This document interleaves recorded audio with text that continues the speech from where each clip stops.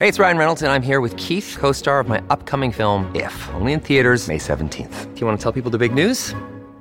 All right, I'll do it. Sign up now and you'll get unlimited for $15 a month and 6 months of Paramount Plus Essential Plan on us. MintMobile.com/switch. Upfront payment of $45 equivalent to $15 per month. Unlimited over 40 gigabytes per month. Face lower speeds. Videos at 480p. Active Mint customers by 531.24 get 6 months of Paramount Plus Essential Plan. Auto renews after 6 months. Offer ends May 31st, 2024. Separate Paramount Plus registration required. Terms and conditions apply if rated PG.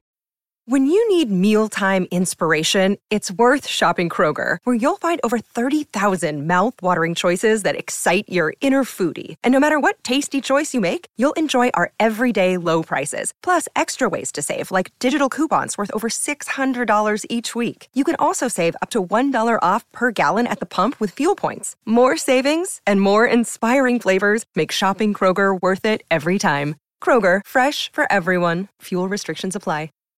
This episode is brought to you by Shopify. Whether you're selling a little or a lot, Shopify helps you do your thing, however you cha-ching. From the launch your online shop stage, all the way to the we just hit 1 million orders stage. No matter what stage you're in, Shopify's there to help you grow. Sign up for a $1 per month trial period at shopify.com/special offer, all lowercase.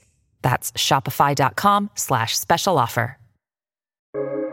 Welcome to the New Books Network. Hello, and welcome to the Economic and Business History Channel, a podcast of the New Books Network. I am your host, Dr. Paula de la Cruz Fernandez. Today, we're interviewing Professor Stephanie Decker about her new book, Post-Colonial Transition and Global Business History, British Multinational Companies in Ghana and Nigeria, published in November of 2022 by Routledge. Hello, Stephanie, and welcome to the show. Hi, Paula. Thanks for having me. Thank you for being here with us today. And I have the pleasure of having one more person joining us who has also read the book by Professor Decker and will pose some of the questions that are more related to management and organizational theory. We have with us today Professor Michael Rawlinson from the University of Exeter's Business School. Welcome. Hi, Paula. Hi, Stephanie. Before we talk about the book, I would like to ask you, Stephanie, to tell us more about you, your background in academia, and your research interests. Sure. I think my interest in academia came obviously as a student. I really enjoyed courses on history, on the history of the economy, of businesses. I found that quite fascinating. I was in Germany at the time. I was born in Germany, and a lot of the history was obviously around the Nazi period. And that was true for business history as well. That was the 90s when that kind of business history was just developing. But I think that was, to some extent, maybe so overwhelming that I became more interested in the history of first Europe, but then really the parts that we weren't really, taught so much. So I did a module on late medieval, early modern Russia, which was absolutely fantastic. And it was just such an experience to learn the history of somebody else. Like, it's not your own history, and you actually get a real insight, and you need to sort of adapt your knowledge to different cultural frameworks. And I was also studying cultural anthropology at the time because, you always have a combined honors in Germany. And I became even more interested as I was learning about sort of the cultures of the world. And anthropology can be a little bit sort of backwards looking in the sense that they do love traditional cultures. And I was thinking, yeah, but really, I mean, the world isn't full of traditional cultures, and the world has been integrated through organizations worldwide. And what happens when these organizations cross different cultures? And that was really sort of a question that I was super interested in. And I felt in Germany there was limited opportunities in a history department to study that. So I was fortunate enough to get a scholarship to come to the UK. And I was again in a history department. But this was also at the time when some of the business historians were moving towards the business school. So there was a lot of opportunities to actually think a little bit more broadly about organizations, about cross-cultural communications. And that sort of got me started first in an MSc to look at international business in Britain and its relationship to the empire, which was, sort of the intersection of cultures. I would say at the time I was probably a little bit naive about the power dynamics behind this. That led to a PhD and then to long-running research interests in the area. And I began to focus on West Africa, which was a really interesting place because British firms had been there for a really long time.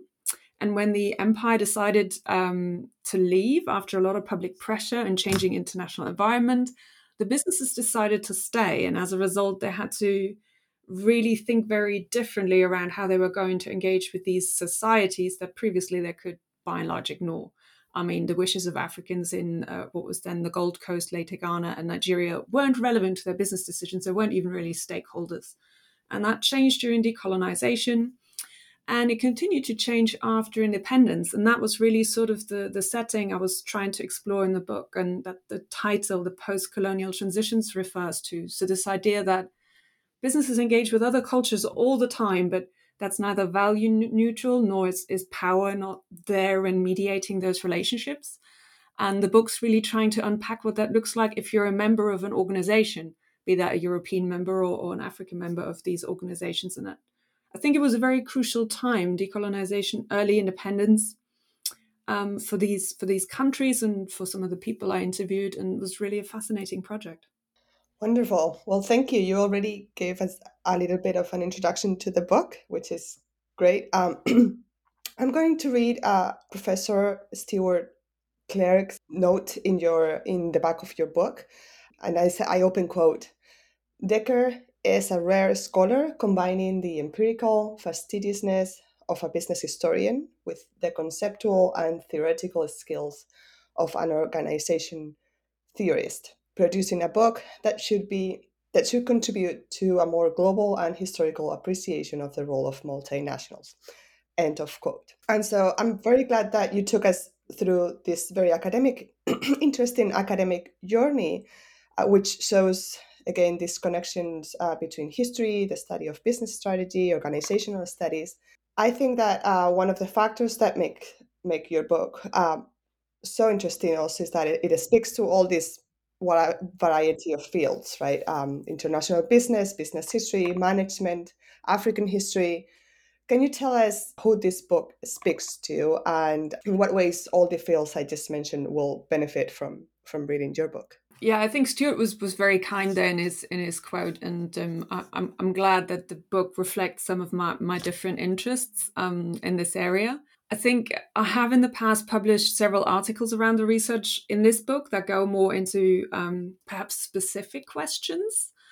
Some of them are more historical, some of them are maybe more organization studies oriented, and they are probably much more targeted. I think what the book's really trying to do is open this up as a history, be a little bit more narrative, and in that sense, hopefully be accessible to a wider variety of people, including people who might just be interested in the history of Ghana and Nigeria, which, obviously people in Ghana and Nigeria and the wider West African area are, but I think it's also interesting internationally for us to understand more about, the way things look like when you're in different places around the globe. And I hope the narrative gets that a little bit clearer, a little bit more accessible to a wider range of people, because obviously articles are very focused. Articles address very specific audiences. So this one is really an attempt to make it a little bit more open. And as a result, I've got sort of two parts to the book. After the sort of introductory section that really looks at sort of almost the history of ideas about how do people think about businesses in intercultural contexts around development, because obviously development is a big issue on the African continent in general. But it's also a big issue for companies and how they position themselves towards development. And that's really sort of the opening and how this discourse has shifted over the years. And then really the first part is trying to understand the sort of political activities.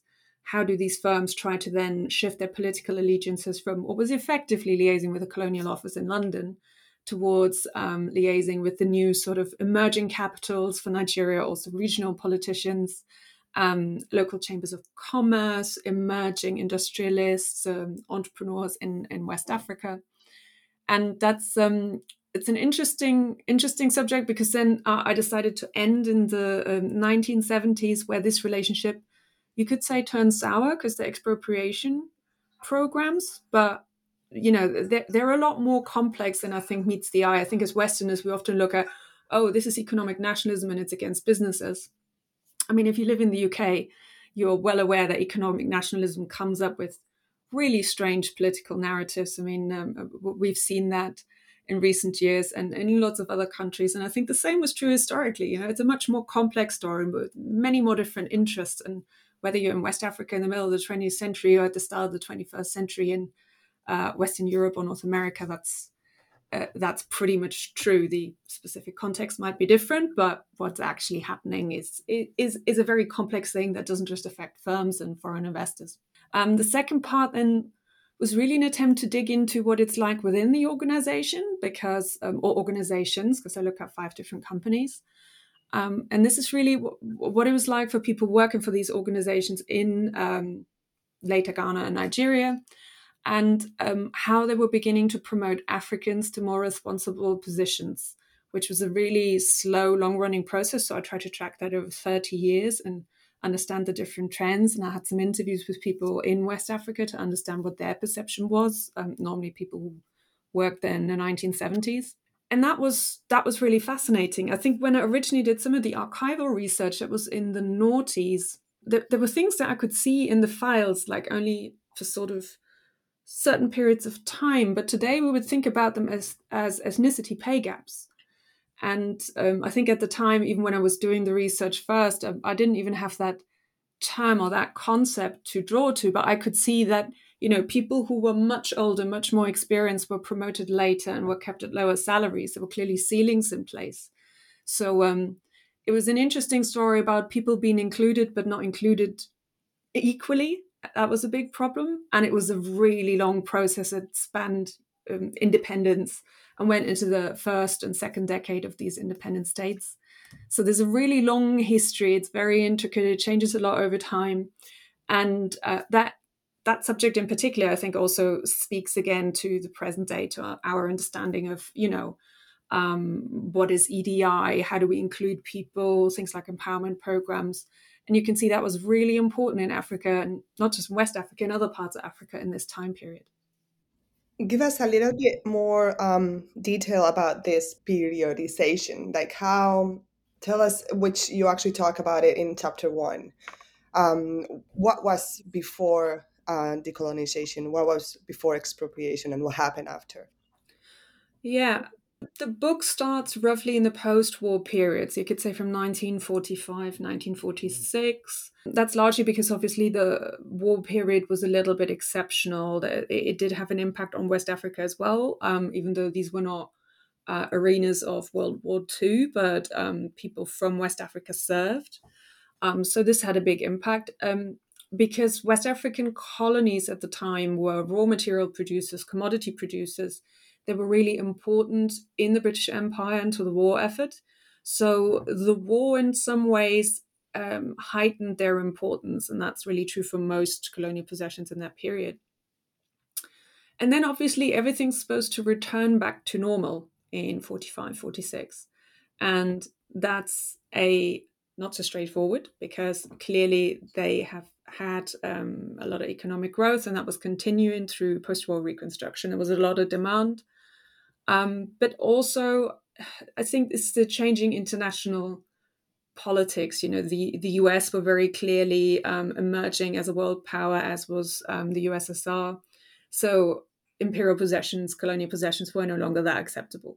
So with that comes this whole political process of decolonization, and that affects business. But there were also consumer protests in the Gold Coast, and maybe less well known in some instances of protests in Nigeria, but I think the one for the Gold Coast in 1948 were probably the most well-known.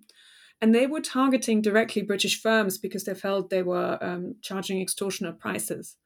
Now, firms were defending themselves, but it was the first time that they became aware of just how unpopular they actually were. They didn't know this. They didn't need to care before. And that really, for some firms, changed the way they were thinking about things. So the UAC had a bit of a wake-up moment, I would say, and that was quite curious in a way, how they could have stayed so ignorant of, the public relations image they had and how terrible that was. I think that there's a quote in the book about, how they dealt with it in the past. They felt they shouldn't have really responded to any criticism. And then they begin to realize that not engaging in this conversation is maybe a downside, and they need to change their policy on that. And that for me is really the starting point. So it might say 1945, but it's really this point in time when firms begin to realize that, they have to actually legitimate their presence in these countries, that they have to show that they're socially acceptable and that people in these countries have a say about their presence and how they operate. And it's, this is a major changing point, a turning point. So it really highlights how little they had to care about local interests before that point in time, right? In a colonial empire, these opinions weren't really important. So that's sort of the starting point. And then traditionally, a lot of historians have looked at the whole process of decolonization until independence as if independence was the end. And it's very clear by the 1950s, businesses don't think like that anymore, particularly late 1950s. They start planning for the time after independence. That's really what becomes the main focus from about the 1950s onwards, because they realize they'll be dealing with independent states. So I always thought stopping at independence is so artificial because none of the organizations thought about it that way. And clearly the local stakeholders were looking at independence as a starting point, not as an end point. So it's sort of just ending there seemed very artificial. So I decided to take the story into the 1970s, mid to late 1970s. And that's actually economically a much bigger breaking point, I'd say, for the West African countries, particularly Ghana, Nigeria.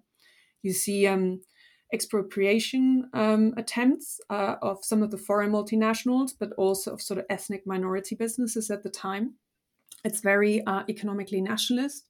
There's a lot of dissatisfaction with how, I'd say, independent statehood had turned out. There were military coups, political instability.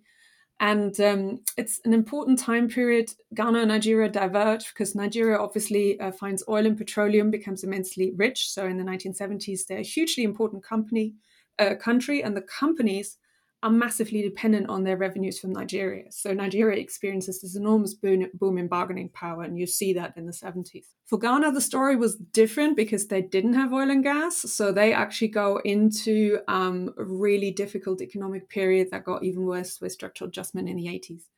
But you see very similar programs. They also try to control the economy because the economy is doing so badly. So two countries, different economic context, very similar political and economic policy solutions.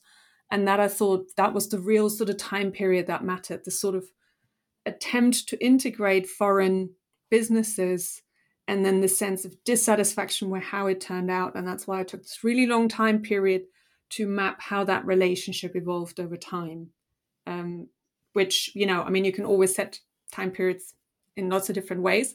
But to me, that seemed a much more significant breaking point than, say, independence. Great, thank you. So we've talked about time periods and places. Can you talk a little bit more about this concept of organizational legitimacy, which you talk in chapter 2? Yeah, that's really about this idea that any organization that operates in a country needs to be socially acceptable and socially acceptable to stakeholders. But who is a stakeholder? And I think, the business literature very often doesn't ask that question. And I think there are parts of the world where that question does need to be asked, because if you have, say, more repressive states or social divisions on the basis of certain categories, it means the opinion of some people matters more than others. And in any stakeholder analysis, obviously, there are more and less important stakeholders. But in some countries, in some cultures, what you may see is that some groups have a disproportionate influence, whereas other groups do not. And obviously, in a colonial environment, what you find is that firms think about justifying their presence to the people in power. And if there are rapid transitions in the institutional environment, and that's sort of the concept of a post-colonial transition, where you have a pretty rapid change in terms of the institutional frameworks, the people who ultimately become political leaders, economic leaders, there's this complete transfer of power. Firms have to adapt very rapidly, not just to new people, but also to new ways of approaching key stakeholders, identifying them, and they're often not very well adapted, not so ready to make this. And it's very interesting following through the files how the firms were different. If they were more internationally diversified, they had maybe seen similar processes elsewhere and could transfer knowledge. But you also see individuals. Sometimes you had certain leadership characters who were quite against this whole thing. It was their beliefs and value system that are deeply embedded in the empire. They took a lot longer to accept that. And in the end, everybody had to accept it. And it's when that realization comes through, you see language and strategies changing. And that was very interesting to see. And I mean, I don't mean that then they totally bought in and everything was fine. It was in a much more cynical way. And a lot of the strategies that I detail, I think, are legitimization strategies, in the sense they're there to manage reputation. They don't always represent a full commitment in terms of values. So they're really managing a process that these organizations did not choose and would not have preferred. So it's really a management of political transitions. Right. Before I let the mic to Mike, I'm going to ask my last question on this idea between the relationship between business and politics, right? Because that's a very important and relevant topic, especially as you said in your introduction, after Nazi Germany, until the end of Nazi Germany, and now that we're seeing more archives being open to researchers. In this case, could you tell us a little bit more in detail about the sectors? Like, what are the differences between mining and, banking? What are the different companies that you researched, and how do you see this spectrum and how they deal with politics and nationalism and expropriation and so forth? Yeah, I mean, there were obviously industry differences, because also a lot of the expropriation attempts end up being quite industry focused. So the way expropriations were carried out in Ghana and Nigeria is quite a complex process, and it targets specific schedules of industries. But even before that happened, I think it's quite noticeable that there are differences. So the United Africa Company, which was the leading subsidiary of Unilever. So Unilever had, in fact, two major African subsidiaries in the region, so Lever Brothers and the United Africa Company. So in the book, I focus on the United Africa Company, which was a subsidiary that was huge in relation to the very large multinational it was a part of. And they were mostly a trading company. So sort of in the whole structure, quite deeply colonial, clearly intertwined with the colonial history. But they were also present everywhere and selling lots of things to lots of people, working with lots of smaller traders.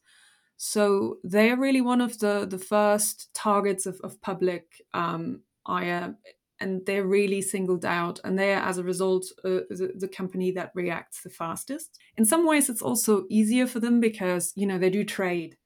And West Africans have always been renowned for their involvement in trade. So there is not that much technical skill in the company at the time. That's normally done with joint venture partners. So they start promoting more Africans. It's still quite a slow process. They're also, because of their importance to the economy, very good at accessing political contacts. So you can really see them dominating that trade sector. But there were other trade companies who also managed to leverage their relationships. So the other company I look at is John Holt & Co. from Liverpool, which is far, far smaller, takes a very sort of different strategy, and is in the late 1960s purchased by the major African multinational Lonrho. So they are noticeably smaller, and they're noticeably more, I would say, not necessarily conservative. At the beginning of the time period, they're often very positive about it all, but it doesn't ever seem to lead to very meaningful change, right? So it's interesting. You get the rhetoric, and then you get what they actually do strategically. And a lot of the companies at the time could expand massively in terms of their operations. And that allows them to hire more people without necessarily letting any of their old people go. So expansion makes it very easy to manage that process at the beginning. And the same's really true for banking. So I look at Barclays Bank, as well as the initially called the British Bank of West Africa, later Bank of West Africa, and then later Standard Bank of West Africa. And Barclays at the beginning was known as Barclays, Dominion, Colonial and Overseas. And then they abbreviate that to DCO. And then by the 70s, they're Barclays Bank International. So you can see how they are cleaning up their names and taking out that sort of colonial element. And they really expand their branch network, because clearly they were only really banking for expatriates and expatriate companies. And if they actually wanted to continue operating in independent countries, they needed to offer banking to Africans. And that was a massive change to their operations. And there are lots of interesting stories around it, including one where there was the lending to Africans episode, where they felt they lent too much to Africans and had a much greater degree of bad debts at the time. But looking through the files, it was interesting that the largest single debt within that, the debts to Africans were generally quite small. But the largest share of the debts was actually the result of expatriate corruption and bribery, most likely, because that went to a single company, the London & Kano Company, which went defunct. But as far as I could see, this was definitely an expatriate company. And out of the £2.5 million that were lost in bad debts in that period, 1 million came from the London & Kano Trading Company. So that was just sort of wrapped up with, it's very problematic lending to Africans, but it wasn't ever really made very clear that there's also a big chunk of expatriate collusion and essentially fraudulent payments involved in that. So it's a very sort of tricky time period. They changed the operations, so it doesn't run very smoothly. Risk management is very good. They don't quite oversee what's going on. So it's very complex, I think, for the banks to manage that. And then I looked at the Ashanti Goldfields Corporation, which is a gold mine that only operated in the Ashanti region of Ghana in the town of Obuasi, which was really interesting because they have a huge African labor force, but all the management, of course, is European, or, well, more precisely British most of the time. And they were extremely slow in changing this. Their director was Major Edward Spears. He was quite a sort of imperially connected figure, and he really objected to a lot of these processes. But then he became friends with Kwame Nkrumah, who was the first independent head of state in Ghana, and they were, by all accounts, great friends. And Nkrumah collected mechanical toys, so he would make him gifts of mechanical toys. So you find this incredible material in there. And again, it's the rhetoric, it's the personal relationships that didn't always translate into organizational differences. So it was interesting. Sometimes you could sort of see differences between industries, but you also had so many idiosyncratic characters sometimes involved, particularly in the earlier time period, that it's an interesting process to follow, and you see a diversity of strategies in which you kind of manage your political networks. Great. Mick, do you want to go on? Oh, yeah, thank you. Yeah. Hi, Stephanie. Well, I really enjoyed the book. Thank you, Mick.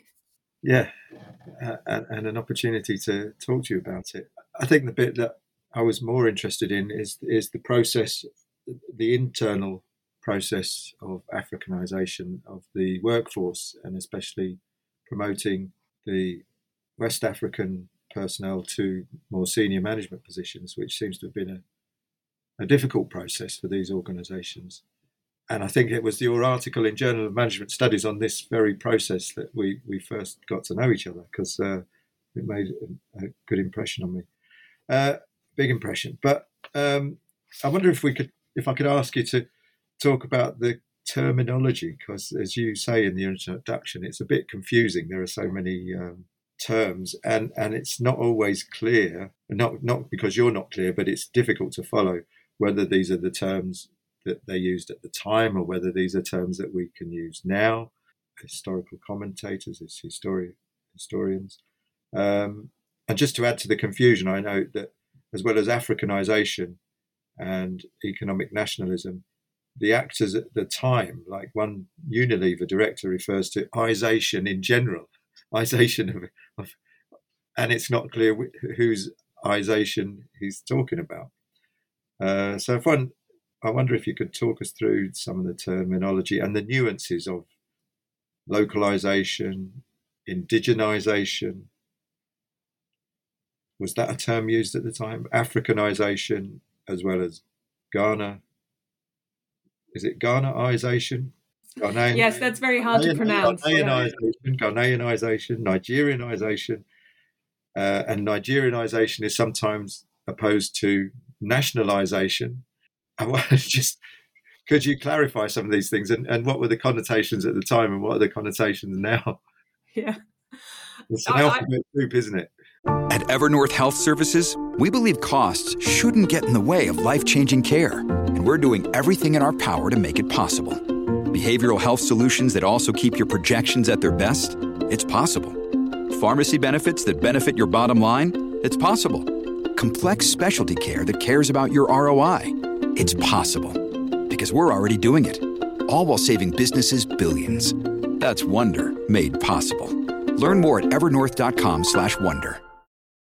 This episode is brought to you by Reese's Peanut Butter Cups. In breaking news, leading scientists worldwide are conducting experiments to determine if Reese's Peanut Butter Cups are the perfect combination of peanut butter and chocolate. However, it appears the study was inconclusive, as the scientists couldn't help but eat all the Reese's. Because when you want something sweet, you can't do better than Reese's. Find Reese's now at a store near you.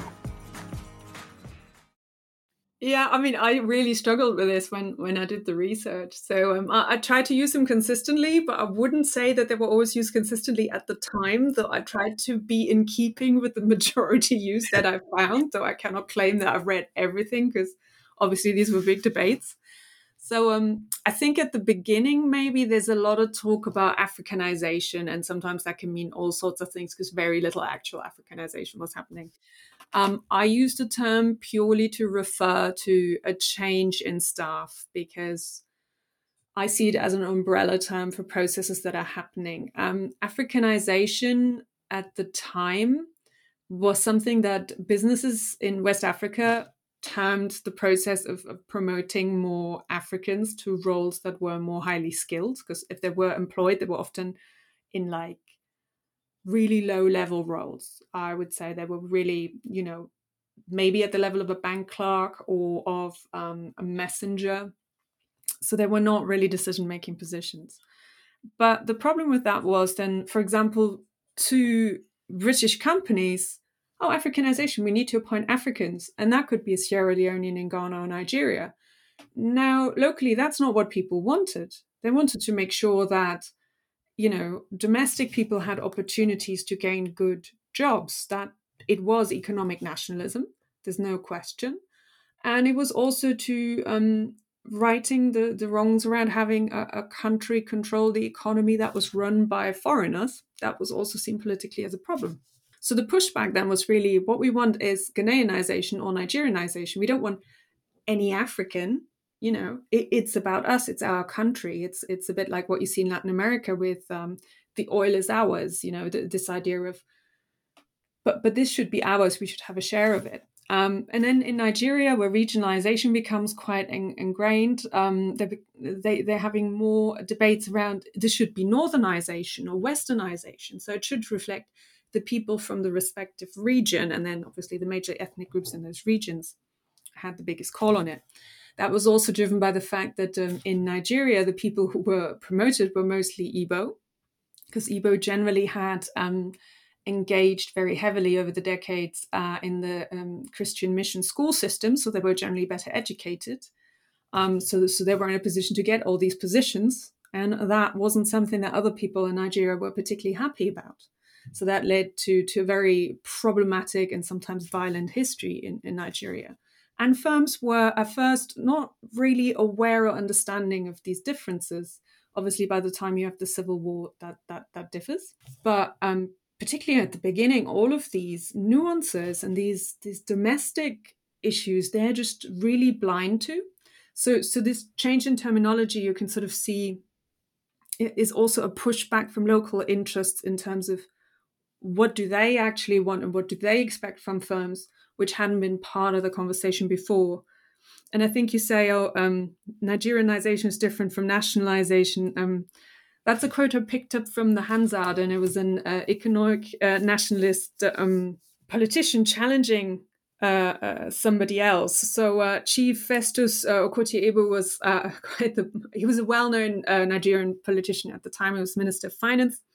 And he sort of makes a statement: the federal government has a policy of Nigerianization rather than nationalization, to bring more Nigerians into the business rather than to try and control the business through ownership. And that's what he's trying to say there. So nationalization was almost always used in the sense of we're taking control of equity that is owned by the state. And then W.O. Briggs actually challenged him on this, saying he advocates Nigerianization and not nationalization. Does he think by merely Nigerianizing the staff of some of these basic industries, these industries will become Nigerian companies? So he's sort of challenging that, just having these people employed doesn't mean they have any decision-making power. On the other hand, later on, I think this switches and they go much more for nationalization, or the other term is indigenization, which I explain in a minute, which the idea is you control the company and the equity, and then you control the company. But the problem was, if you then didn't have enough African staff and you were still relying on expatriate staff, you had a management contract with them, and they still de facto controlled the company. So this quote's interesting, but neither is really the complete answer, because neither really amounts to a control of an industry or a company if you don't have the people, the technical knowledge, and the control of the assets, right? That all of this goes together into controlling organizations. So that's really why it's so complicated. And ultimately, beyond certain industries, Nigeria and Ghana opted for what they called indigenization, and that is to legally force companies to sell equity to domestic interests. So that's a privatization of nationalization, you could say. And that benefits elites in those countries incredibly well, because for the first time, they can buy assets at really good prices. This is building stock exchanges in the country. So that's a very interesting process, but that's sort of separate from the people that are being promoted. Though these obviously then get opportunities in those industries. So that's nationalization and indigenization. That's normally equity. You also get localization, which by this point in time is not so important anymore, because that's normally about the local incorporation of companies. But you'll also see that term used in terms of local content, right? We're familiar from this in other areas. So then it could be staff, it could be equity, it could be who you have contracts with. So that term is really fuzzy and understandably really difficult. Oh yeah, and the last one you wanted to ask about is ization. So this is Unilever saying, oh, we see this everywhere. It's Indianization, Africanization, Ghanaianization. It's ization. It's when we localize our staff in different countries. And we've seen it everywhere. We know how to do this. That's sort of them creating their own expertise in the process. And Andrew Knox, I think, in his biography, names that as ization. So put any nationality in front and then promote the staff. That's sort of their take on it. But they want to think about it as Unileverization. Yeah. Getting these people inoculated into their corporate culture so their nationality becomes less important.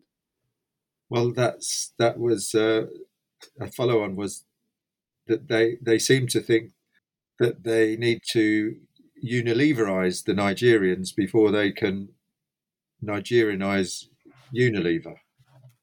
Yeah, that the Nigerians have to be of a certain. It's sort of intangible. What they refer to is some intangible quality that Nigerians have to have, and all too often seem to lack, that they want to inculcate. Do you get a feel for what that means to be Unileverized? I think at the time I made sense of it as this sort of corporate culture. I mean, probably in the 90s, less so in the 2000s, there's a lot of talk around corporate culture. Obviously, you wrote a really interesting piece on corporate culture at Cadbury's. This idea that corporate culture can sort of almost take people out of their context and bring them into company context. And Hofstede's framework of intercultural differences is sort of trying to highlight that they keep the corporate culture element stable. So this idea that a corporate culture could be almost on a par with a national culture, I think that people have become a lot more realistic about the fact that that's really very unlikely. But I do think there's this sort of professional and corporate cultures that means people do identify differently. And that was very noticeable for the expatriates, because obviously their passage to West Africa was controlled by the company. They were normally in company housing. The company decided if they could bring their wives. In fact, the company would check if they were marrying an appropriate wife. So was this a white wife or was this a black wife? And only later on, black wives were more acceptable. So I talked to some expatriates where one of them was marrying somebody from Mauritius, and then his line manager asked the question of what kind of Mauritian is she? So there was an earlier time period where interracial marriage was less acceptable.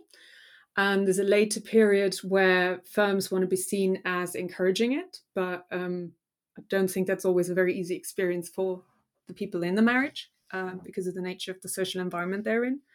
So there is all of this sort of subtext happening at the time where I think the expatriates are sort of inculcated in a culture, and this was the baseline from which they were thinking about, can we do this for African staff? Because then what we get is the Black equivalent of the people we already have, right? And that was really what they were looking for. And often they term this character, which I think is a terribly British thing. So obviously I came from Germany, hadn't been in Britain that long, and then I was confronted with these arch-British notions of character, people from military, from public schooling, it's very male. And I mean, I was as befuddled as anybody else. I mean, I didn't know what they meant by character. What's a character? And there was, I mean, you would probably call it a habitus from Bourdieu. You had to be a certain kind of person. So they were hiring from a specific class, although West Africa wasn't that popular with expatriates. So they didn't ever feel they had quite the class of people they would maybe have in India or something like that.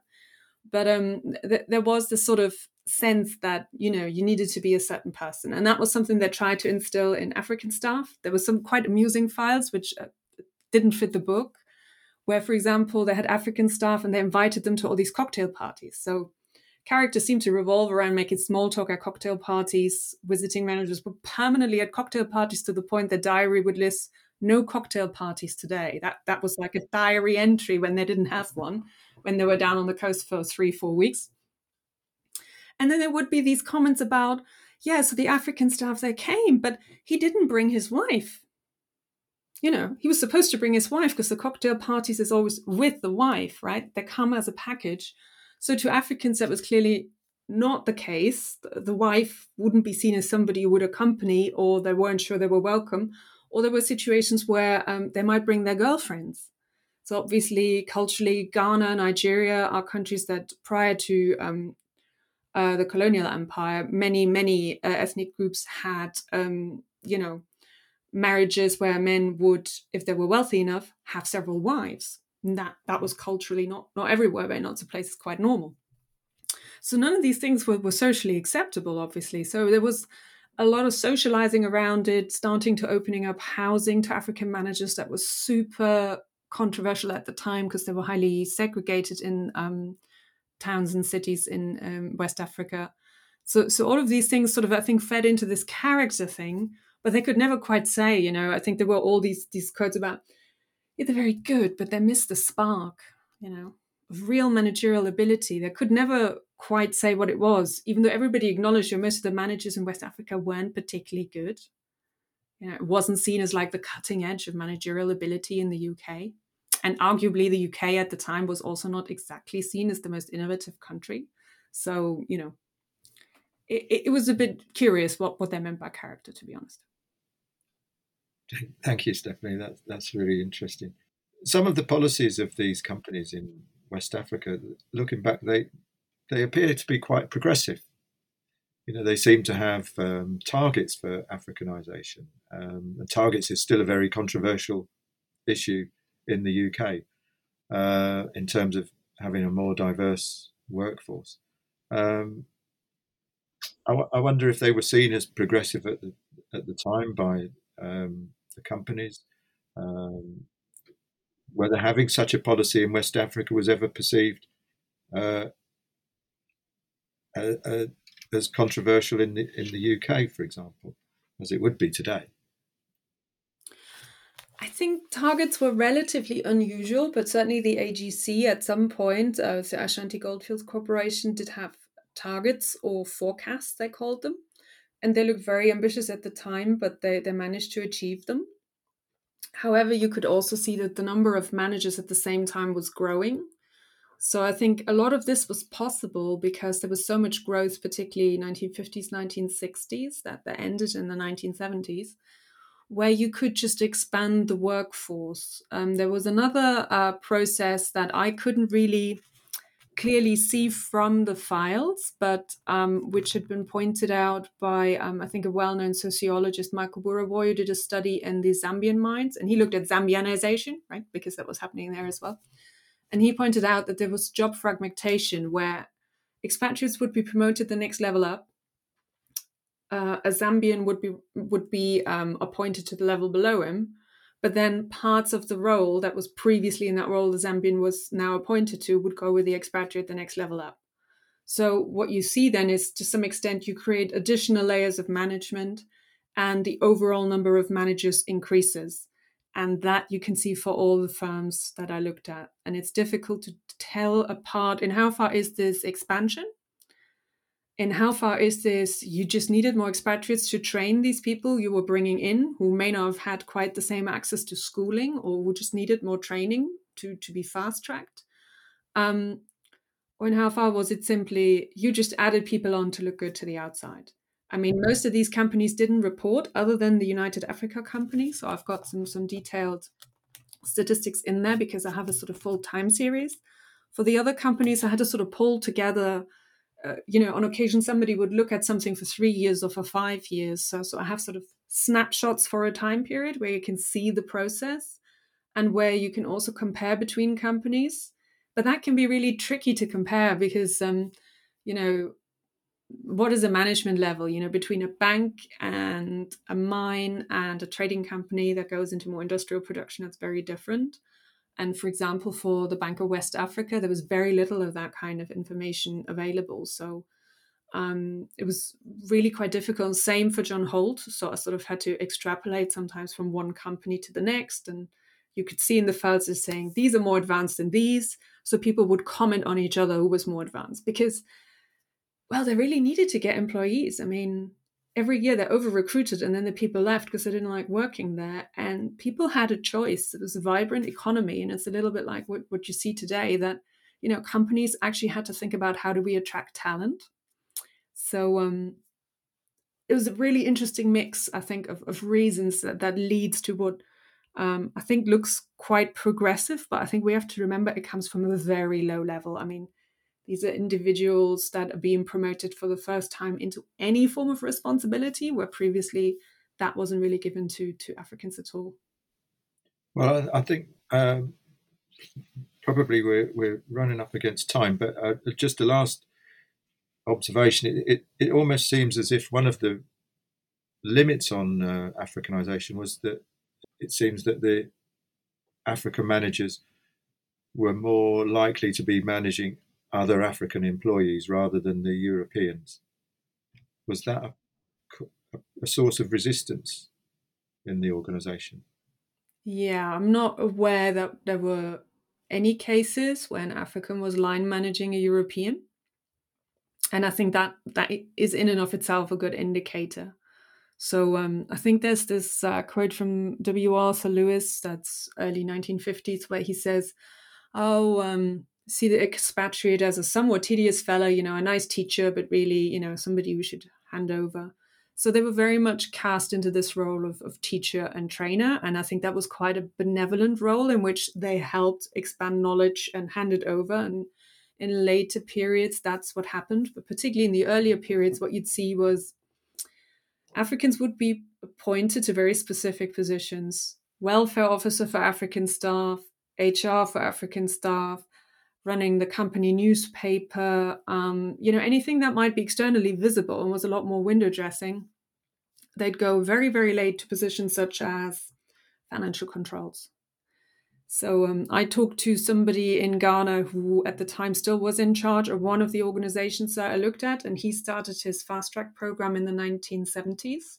And he ended up being the first really sort of director of the subsidiary who was African. And he then line managed the chief financial officer who he wanted to be a European. And ultimately there was pressure that he needed to be removed. But he said, it's better for this guy to be an outsider because he was only responsible to me and he was only loyal to me. So he actually wanted an expatriate in that position, which was interesting. But that's probably the only case where I'm aware that there was somebody in charge of an expatriate. And that would have probably been 80s, 90s. So much, much later time period.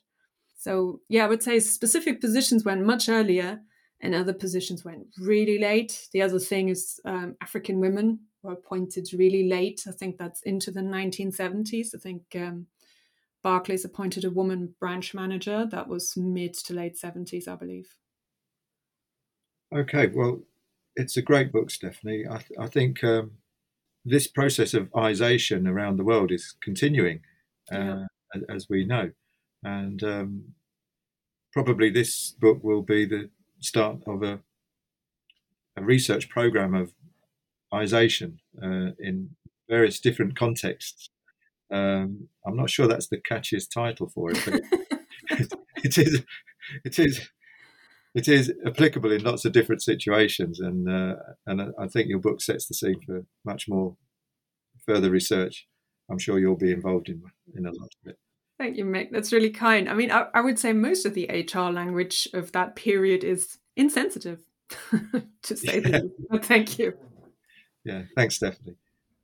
Thank you. I have one more question about the book, which is about sources, because I like how you bring in the actors, right, the managers, and you use different sources. You use photographs, you use interviews. So besides numbers, which is what I think people think business historians do, just look at ledgers. You use other sources. Can you talk a little bit about this and how they bring you to this more social and cultural part of these corporate relationships? Yeah, I mean, images, photos were there, and I probably don't even use as many as I could have done in the book, because obviously one of the things that I wrote an article about, so this never made it into the book, but that was sort of research I was doing at the same time, was the way these companies, as they were expanding, were building. So they took loads and loads of pictures of their branches, but sometimes also of the interior. And that was just fascinating to see, because you got a real sense of what was the space in which people were engaging. So I'd read things in the files around cages. The cashiers had cages and they were hiding behind these cages. So they wanted to get rid of it to make it all a bit more open and customer friendly. So it's a great picture of that. The pictures that I have in the book, I picked precisely to show some of the processes I was interested in. So in the earlier chapters, you see a picture of Julian Crossley with the Emir of Kano, who was one of their main contacts. It's a very formal shot. It's early 1950s. And then Barclays was a great collection of photographs. They really kept fantastic files. So they have the numbers, they have the letters, and so they have the figures, the words, and the images, which was great. And then there's a later picture of Richard Dyson meeting the premier of the Western region in Nigeria, Samuel Akintola. And to be honest, I wanted that picture to be the cover, but I couldn't have it. Because I think that picture just tells you everything about where you have these two white guys in smart suits falling over themselves to shake the hand of Akintola, who you see sort of half from the back, half from the side. And it's this sort of political contact, somebody we can see, we can take a picture with. I think that sort of eagerness of the image really encapsulates. Yeah, exactly. That's the one. That encapsulates that relationship. I think the other thing from the period that's great, which is on the British Film Institute player, is a video done at the time to drive savings with a fantastic tune. And that is just a beautiful thing. And I have sources around that. So I've written another article around that. It's not in here. So sometimes if you're lucky, you'll get videos and a sense of how people were actually getting access to film. But I mean, for the African audiences, what they really cared about was the music, because it was locally composed by a local musician and it was a massive hit. So in how far that really worked for Barclays, I don't know. I mean, I talked to people of that generation that all remembered the tune. I think of the video, the only thing they remembered of the woman hitting the husband over the head with a pan. So in how far the message, if you should save more money, came across as possibly questionable, but that seems an almost culturally general picture. And I think in the later part, I've got sort of picture. There's this earlier picture for the UAC where they're interviewing a candidate for like an apprenticeship, and you've got these two white guys interviewing a really young African guy. You only see, again, half from the back. And, you know, you could say, yeah, they look very benevolent, but on the other hand, yeah, he is basically, interviewed by two very senior people for what is an apprenticeship. And you think, well, that's a high level of involvement, isn't it? I mean, this is 1959. It was clearly seen as a positive thing. But if you then look at the later period, I have an advert from Barclays saying our kind of people, enterprising people. This is from sort of the 1970s. And you see these two smartly dressed African executives with phones and paperwork, signing deals, no expatriates in sight. So you get the sense of how firms have to change their public representation. And I think that's why it was so important to use images where you had them. And it was interesting. The business historical files are good on this. Corporate files are good on this. Companies like keeping that kind of material. So I think more can be done analyzing images and using that for research. And I think hopefully it also makes the whole story a bit more accessible. Yeah, absolutely. Well, so I think this is almost the end of the interview. Can you tell us what are you working on right now? What's your next book? What I'm working on at the moment is probably a little bit more focused towards articles, so not really a book project, I would say. But I'm still really interested in looking at the time period, at the setting, but maybe looking at it from a more sort of organizational dimension. And that's what I've done in some of the articles that relate to the subject of the book. So I've got some fantastic material around the 70s and 80s from the World Bank that I got from the World Bank archives. And again, it's not a business organization, but it's still an organization, and it takes a very specific view of the setting they're engaging with. And it's a very controversial issue at the time around structural adjustment programs in Ghana. And it's quite fascinating to see how the World Bank constructs the figures that are supposed to explain how the economy is performing, how it constructs the economic problems it is setting themselves up to solve, how, Ghanaians have an input in this process, how it's limited, but how they also manage to manipulate that process. And it's a very big organization where I think people in country have a very different view on where the organization should go versus Washington. And they're very interesting dynamics about how these big organizations work, how they sort of parachute into a country, define the problem and seek the solution for the problem, and how much input you actually get from the people for whom the problem is supposed to be solved. And obviously that's been a long running discussions around in how far the sort of externally led development is truly meaningful, and in how far organizations can deliver solutions to global challenges. Because let's face it, most of our global challenges are older than the concept of global challenges. Wonderful. Well, I'm really grateful to Mick Rawlinson for joining us today. Thank you, Mick. Thank you. Thank you for inviting me. And thank you very much to Professor Stephanie Decker for introducing or presenting her book with us today. Thanks. It was a pleasure. It was a nice talking to people about a book, which you don't always get an opportunity to do so. Thank you. The book that we discussed today is Post-Colonial Transition and Global Business History, British Multinational Companies in Ghana and Nigeria. Again, thank you both for joining me today. This is the Economic and Business History channel of the New Books Network. My name is Paula de la Cruz Fernandez, and I hope you enjoyed the interview and you join me next time.